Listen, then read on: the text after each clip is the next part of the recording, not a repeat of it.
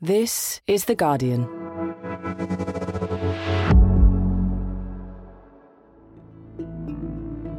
Today, is the new Northern Ireland Protocol deal a triumph for Rishi Sunak?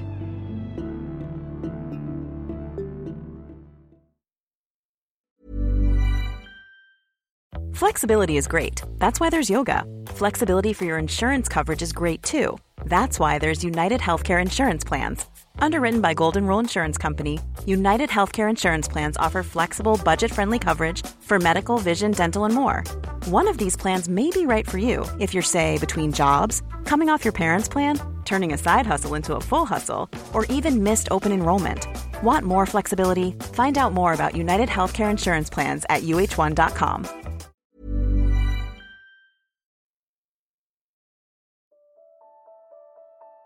In the 2 years since it was introduced, the Northern Ireland Protocol has caused nothing but trouble. For anyone sending goods like food, medicines or plants between Northern Ireland and the rest of the UK, it's meant masses of paperwork and expense. Empty shelves have been the image of the early days of the Irish sea border, because getting those goods across the Irish Sea now involves a huge amount of time-consuming administration. And for politicians, it's caused even more trouble. Unionists in Northern Ireland say the deal has undermined their aspirations and economic opportunities, rights that were written into law under the Good Friday Agreement. And because of that, unionist politicians have brought the Northern Irish Parliament to a standstill.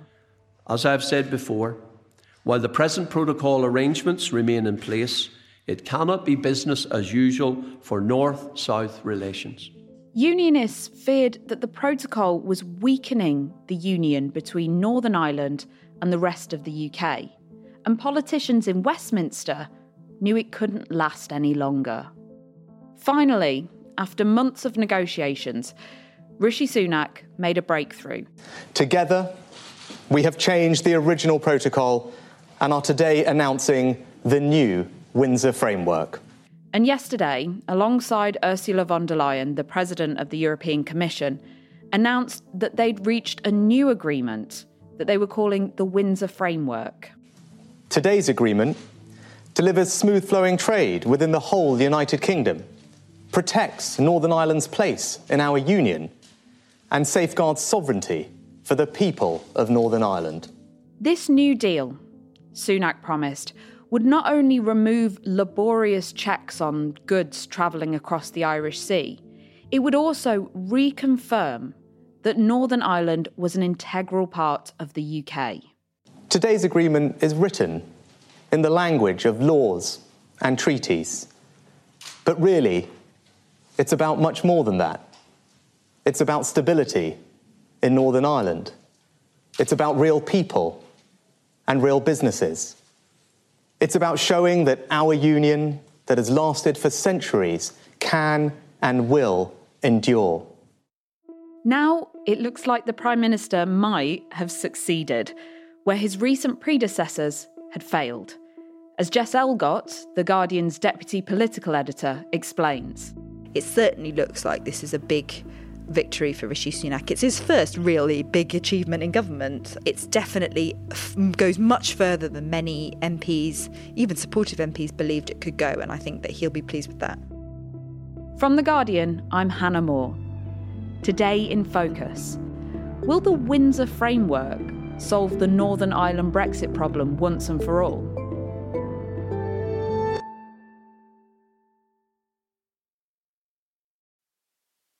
Jess, we're recording this on Monday evening at the end of what's been a very, very hectic day for you.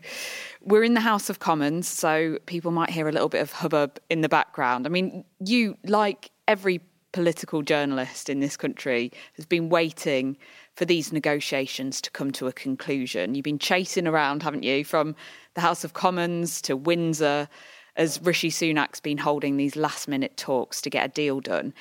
In basic terms, what has happened today?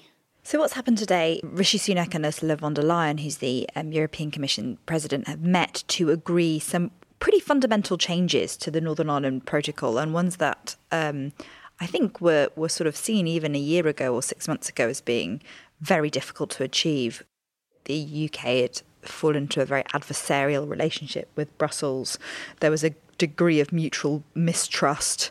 Particularly the EU was saying that they would not rewrite the text of the protocol, which is something that has happened today.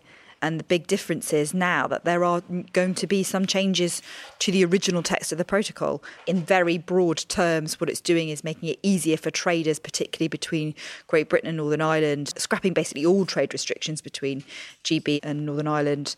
There's new freedoms for quite critical things like medicines, but also for your pet to move over the Irish Sea if you want to.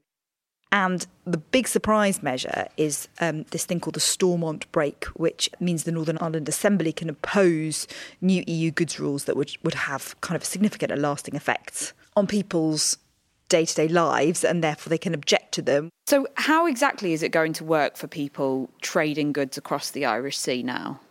One of the fundamental victories that Rishi Sunak is heralding is this creation of these new green and red lanes. So green lanes will be goods that are destined from Great Britain to Northern Ireland that don't have to be subject to any checks at all anymore, and red lanes which will apply the customs checks that could find their way into the EU, i.e. into the Republic of Ireland. Today's agreement delivers the smooth flow of trade within the United Kingdom.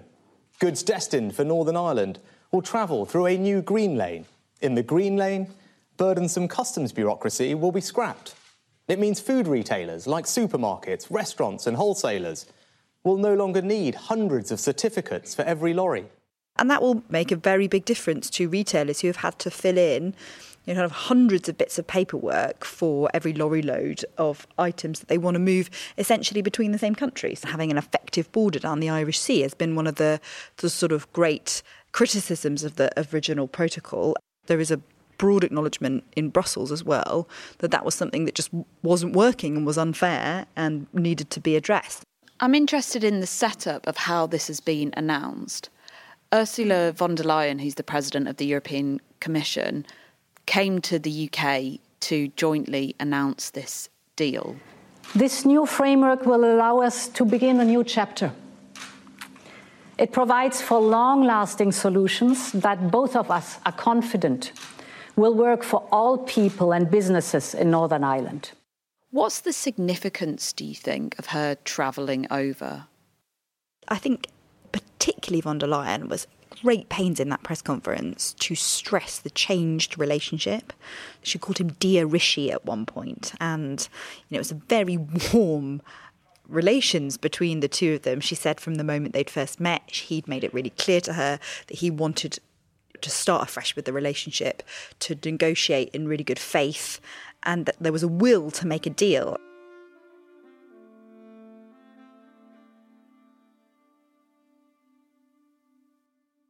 Lisa O'Carroll, you're The Guardian's Brexit correspondent, so I hope you can bring some clarity to what is quite a complicated story. The Northern Ireland Protocol was brought in January 2021 as the UK split from the EU. What was the thinking behind it? What it means is that goods going from Great Britain into Northern Ireland are subjected to the same type of checks as goods going from Great Britain to Europe, the rest of Europe, whether it's Ireland or France. And the reason behind that was to ensure that there was no controls on the border between Northern Ireland and Ireland. As we know, during the Troubles, there were checkpoints, there were control towers, there was heavy infrastructure on the border in Ireland, and it became a target for the IRA. The IRA headquarters were here, a caravan shielded by a wall of concrete at Cloughlin, just 50 yards from the border. Deserted farm sheds next door were used to store explosives. Groups of IRA men stayed here regularly, using the shelter of their concrete bunker to fire on British troops. And there was a feeling that if so soon after the Good Friday Agreement, the peace agreement, had been signed, that if there was any infrastructure put on the border between Northern Ireland and Ireland, that there would be a return to violence. There would definitely have been civil disobedience. Everybody considered that was not a good thing, that the peace agreement had predated Brexit and that Brexit had to have a special solution that didn't impact on the Good Friday Agreement. Good evening. A historic day at Stormont after 2 years of talks and after a generation of bloodshed and decades of division and acrimony, George Mitchell ushers in what the whole island hopes will be a new era of peace. An agreement that unites Loyalist and Republican, Unionist and Nationalist leaders in a wide-ranging historical accord. The two Prime Ministers emerged just before 6 this evening to inaugurate the historic agreement they hope will usher in a new era for the island. There was praise for the Taoiseach and for the parties from Tony Blair, who paid tribute to all who had lost their lives in the conflict, suggesting that the nature of today's deal would change relationships in Northern Ireland forever. The protocol has caused so many practical issues between the UK and the island of Ireland. Can you just run us through some of those? To understand the problems with the protocol, we can go back to the day the protocol came into force in January 2021. Everybody was concentrating on what the changes meant on the Dover-Calais route, on exporters to the EU. And nobody's really paying any attention to the protocol and how it was impacting one region, a small region with 1.5 million people in the UK. And I think at the time, one of the reasons why that happened was really practical, that everybody involved was absolutely exhausted when the protocol came in. So the next thing we know, 2-3 weeks in, there are shortages of food in the supermarkets because the retailers in the rest of the UK, the big supermarkets like Marks and Spencer's, the department stores like John Lewis, they don't know how to deal with the protocol. So they decide, right, for the moment, we're not selling into Northern Ireland. Heading into Northern Ireland from Scotland, these ferries have become the flashpoint for the UK's first battle with the EU post-Brexit. The checks on some goods coming into Northern Ireland from Britain are frustrating some businesses and consumers, but they're also firing up a unionist sense of grievance and abandonment. And so it went on. It got worse. Suddenly, seed potatoes weren't available to crop farmers in Northern Ireland. Plants for nurseries, garden centres weren't available in Northern Ireland because of rules about soil. So then what happened was Boris Johnson's government was very gung-ho. Boris Johnson saying no, there's no checks. That all turned out to be not true, as anybody who followed the protocol knew.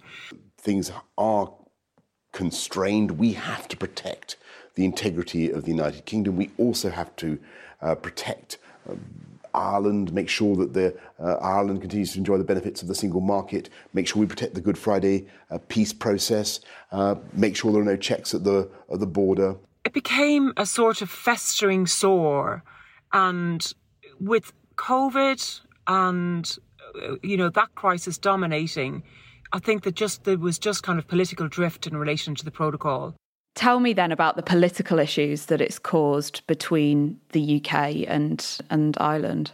The row over Brexit really soured relations between Ireland and Britain. And I think, successive Taoiseach have said that it was probably the worst thing that had happened to Anglo-Irish relations in 50 years. There was a Good Friday Agreement and everybody was on board. People were in Northern Ireland were getting very used to the idea of, you could be British, Irish or both in Northern Ireland, and people were getting along, and peace had been there for, the best part of 20 years. So just remind us, what is the Good Friday Agreement and how does it work? The Good Friday Agreement, basically, it created a system of power sharing. It is mandatory to have representatives from the two opposing sides. So you don't have a government and an opposition. You have Sinn Féin and DUP, not in a coalition, but in a power-sharing structure. And so that's the main part of the Good Friday Agreement. There are two other strands to it in relation to the relations between East and West, the UK and Ireland, and then relations between the north of Ireland, or Northern Ireland, and Ireland. And so when Brexit came into effect, it changed everything. So Brexit was a massive disruptive force. While the EU and the UK, Dublin and London, agreed that the protocol would be a way of ensuring that there was a continuation of peace in Ireland, the Unionists felt that the Good Friday Agreement was being breached because they hadn't consented to this protocol. That's a fairly serious thing to say. So the DUP, in order to get heard, pulled There are people from the top of the Assembly. Last February, unionists have to be represented at the executive level. Say that's the cabinet, equivalent to a cabinet. So if you don't have unionists, you can't have power sharing, therefore you don't have a government. In the past 2 years that the protocol has been in place, what problems has it been causing both politically and logistically? So I guess logistically you can break it down into sort of three big areas. So there's the movement of goods, which we've talked about.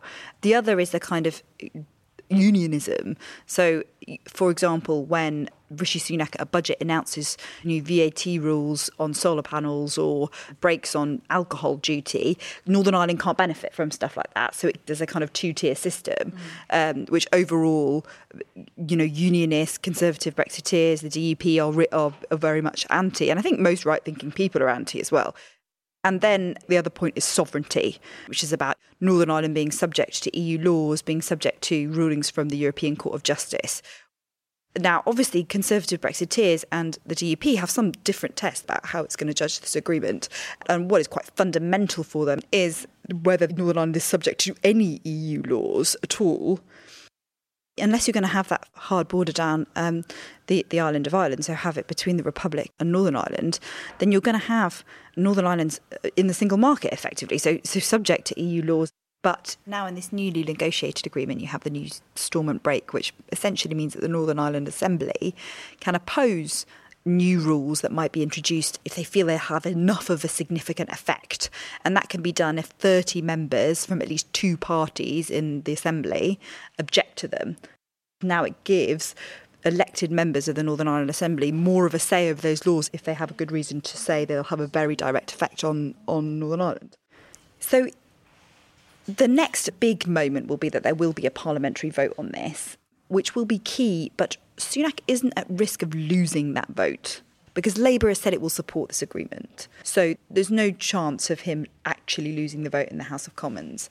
But there are two big risks that still exist. The first one is that he absolutely does not want to rely on Labour votes to pass this deal. That would make him look incredibly weak and as a Prime Minister that didn't have the support of his party. The DUP support is important for another reason, which is that ultimately, it's very hard to see how any of this works without the restoration of power sharing at Stormont.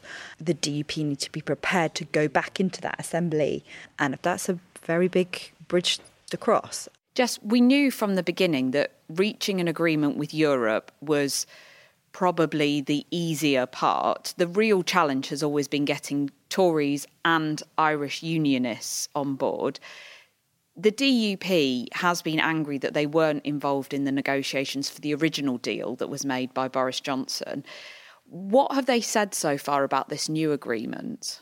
So there have been some reaction from more hardline MPs in the DUP where they say, it doesn't cut the mustard and suggests that it, doesn't do enough to remove any trace of EU law. On the other hand, the leader of the DUP, Jeffrey Donaldson, says that it's very clear that there's significant progress has been made across a number of areas and recognise what the DUP's key concerns have been. And that, on the face of it, sounds reasonably promising for Sunak, although he's got to deal with the divisions in his party. And Donaldson said there's no disguising that, EU law remains applicable in Northern Ireland.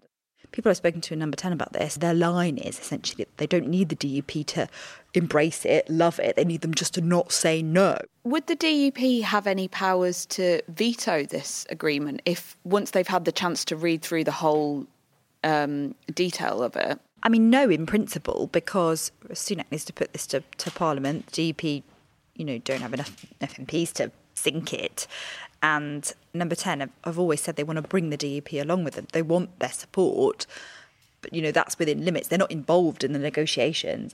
Some MPs, particularly Eurosceptic backbenchers, were demanding they get a vote on whatever deal was done. As you've said, that vote is going to go ahead. But, as far as you've been able to glean so far, and it hasn't been many hours since this deal was announced, what has been the feeling from the Eurosceptic backbenchers? I think that we've seen some quite heartening things from Eurosceptic backbenchers. I was taking a look as we were waiting into the press conference at the Brexit Spartans. They were the MPs who voted 3 times against Theresa May's Brexit deal. Now, several of them aren't in Parliament anymore. I think at least 3 of them are ministers now in this government. The rest, some of them are a bit more circumspect. So, that takes us down to 18 or 19 who could potentially vote against this deal. And that's nothing like the 100 MPs that some Brexiteers were saying could object to this. And I think, particularly when you've got the Northern Ireland Minister, Steve Baker, who was essentially the whip for the ERG, European research group of sort of very hardline Brexiter MPs who really dominated the Brexit discourse under Theresa May. Steve Baker was a leading light in that, as was Chris Heaton-Harris, who's the Northern Ireland Secretary now. They were extremely well organised. They acted almost like a shadow political party, with a whipping system, with a WhatsApp group that would brief lines to take to journalists, that would organise people to be on broadcast rounds opposing their own government. They just don't have that kind of structure and organisation anymore, I don't think. And particularly, I think, because Baker has gone into government, he seems like he likes this deal. I'm really delighted. I'm actually, hand on heart, glad to accept the whole thing. He's been effusive about it on broadcast. Chris Heaton-Harris has been part of the negotiating teams. So, I think it's likely that we'll see some holdouts. But a big question, obviously, is what Boris Johnson does. Coming up, has Sunak's deal sufficiently impressed the Eurosceptics in his party and seen off the threat from Boris Johnson?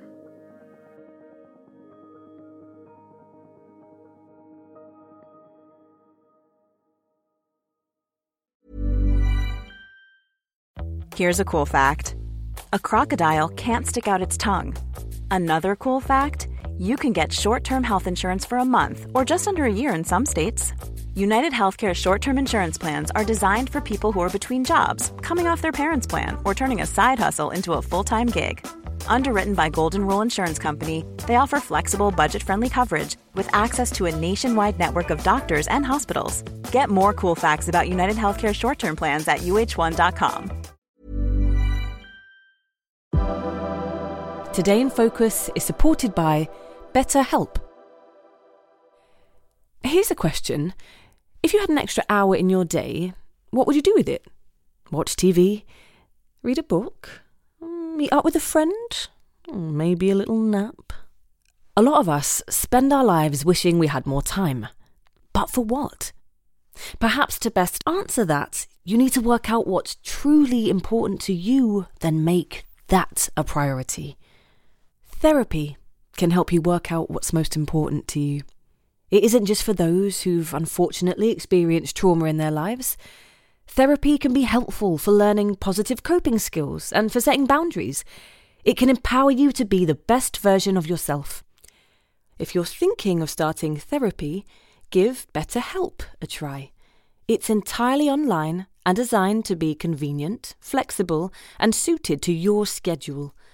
Just fill out a brief questionnaire to get matched with a licensed therapist and switch therapists anytime for no additional charge. Learn to make time for what makes you happy with BetterHelp. Visit betterhelp.com/todayinfocus today to get 10% off your first month. That's BetterHelp, HELP.com/todayinfocus.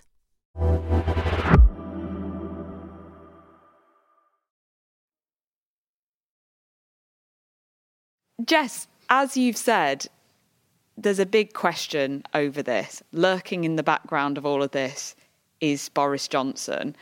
Why has he been trying to get involved?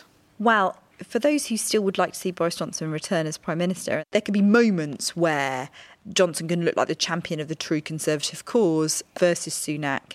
And this is the moment he could take to do that. But also he may feel like he can really gain some ground against Sunak by objecting to this. He may say that what Sunak has done is essentially concede that EU law can still have power in Northern Ireland, in part, which will mean that Brexit isn't really done. I think that it's a difficult play for him to make, and he will probably have to make that decision quite quickly. For Sunak and his standing within the Tory party, You were watching him there making the announcement today. Did this feel like a victorious moment? Oh, absolutely. I mean, there was a moment, one of the questions von der Leyen was asked was, why has he succeeded where his three predecessors failed? You know, he could not smile at that moment because there is, what she stressed was that there was a new approach. And that is so good for the kind of self-image that Sunak wants to present himself as on the world stage. He wants to present himself, you know, as a complete departure from his predecessors, as someone who is sensible, a grown-up, you know, a technocrat, a deal maker, someone who, you know, can restore Britain's reputation as a kind of trustworthy partner. And that way, you know, lies the Tory party's only hope of regaining, you know, any kind of electoral ground. You know, Sunak presenting himself as someone who gets things done and makes progress and solves seemingly intractable problems is the only way to restore credibility. It's 25 years since the Good Friday Agreement this April, and the political institutions created by that agreement are in gridlock. Do you think that this deal will secure it again?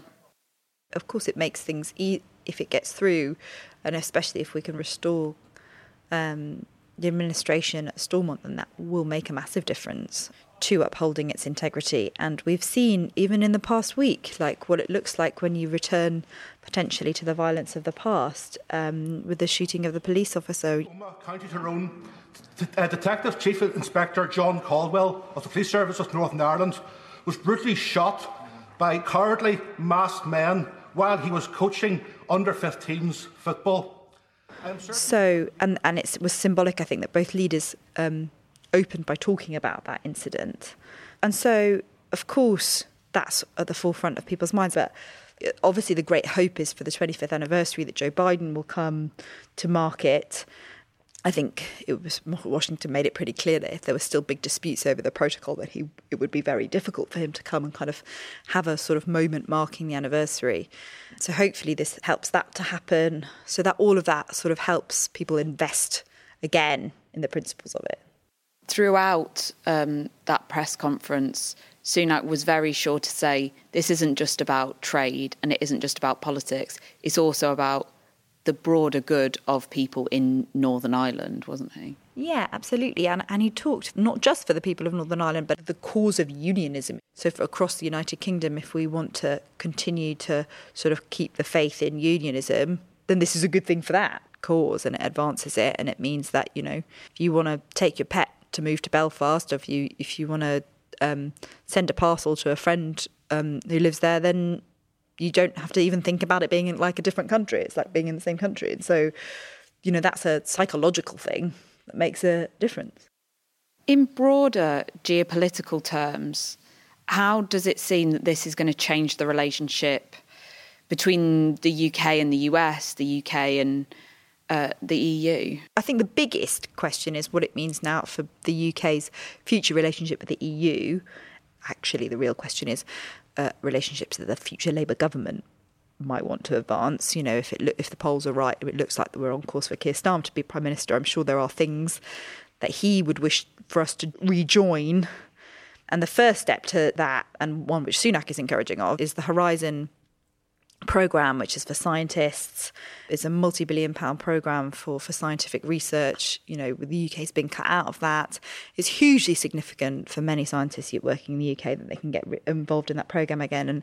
And von der Leyen made that really explicit in the press conference, that she would immediately start work on allowing us to rejoin it.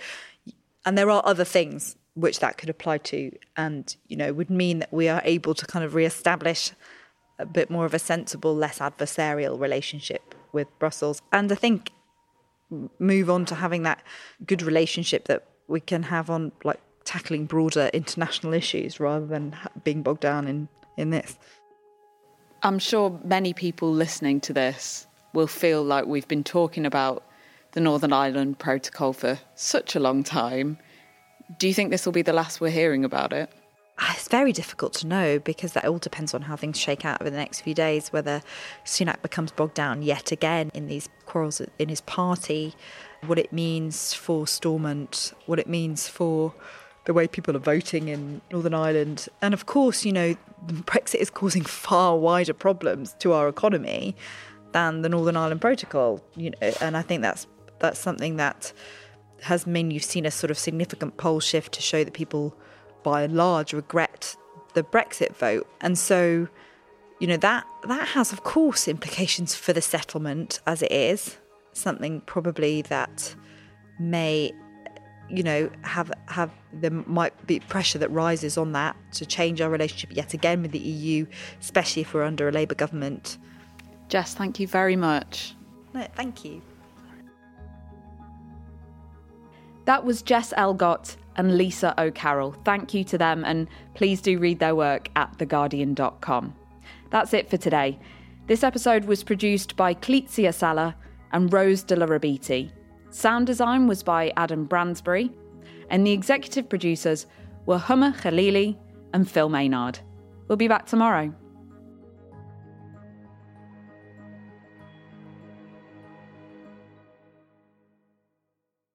This is The Guardian.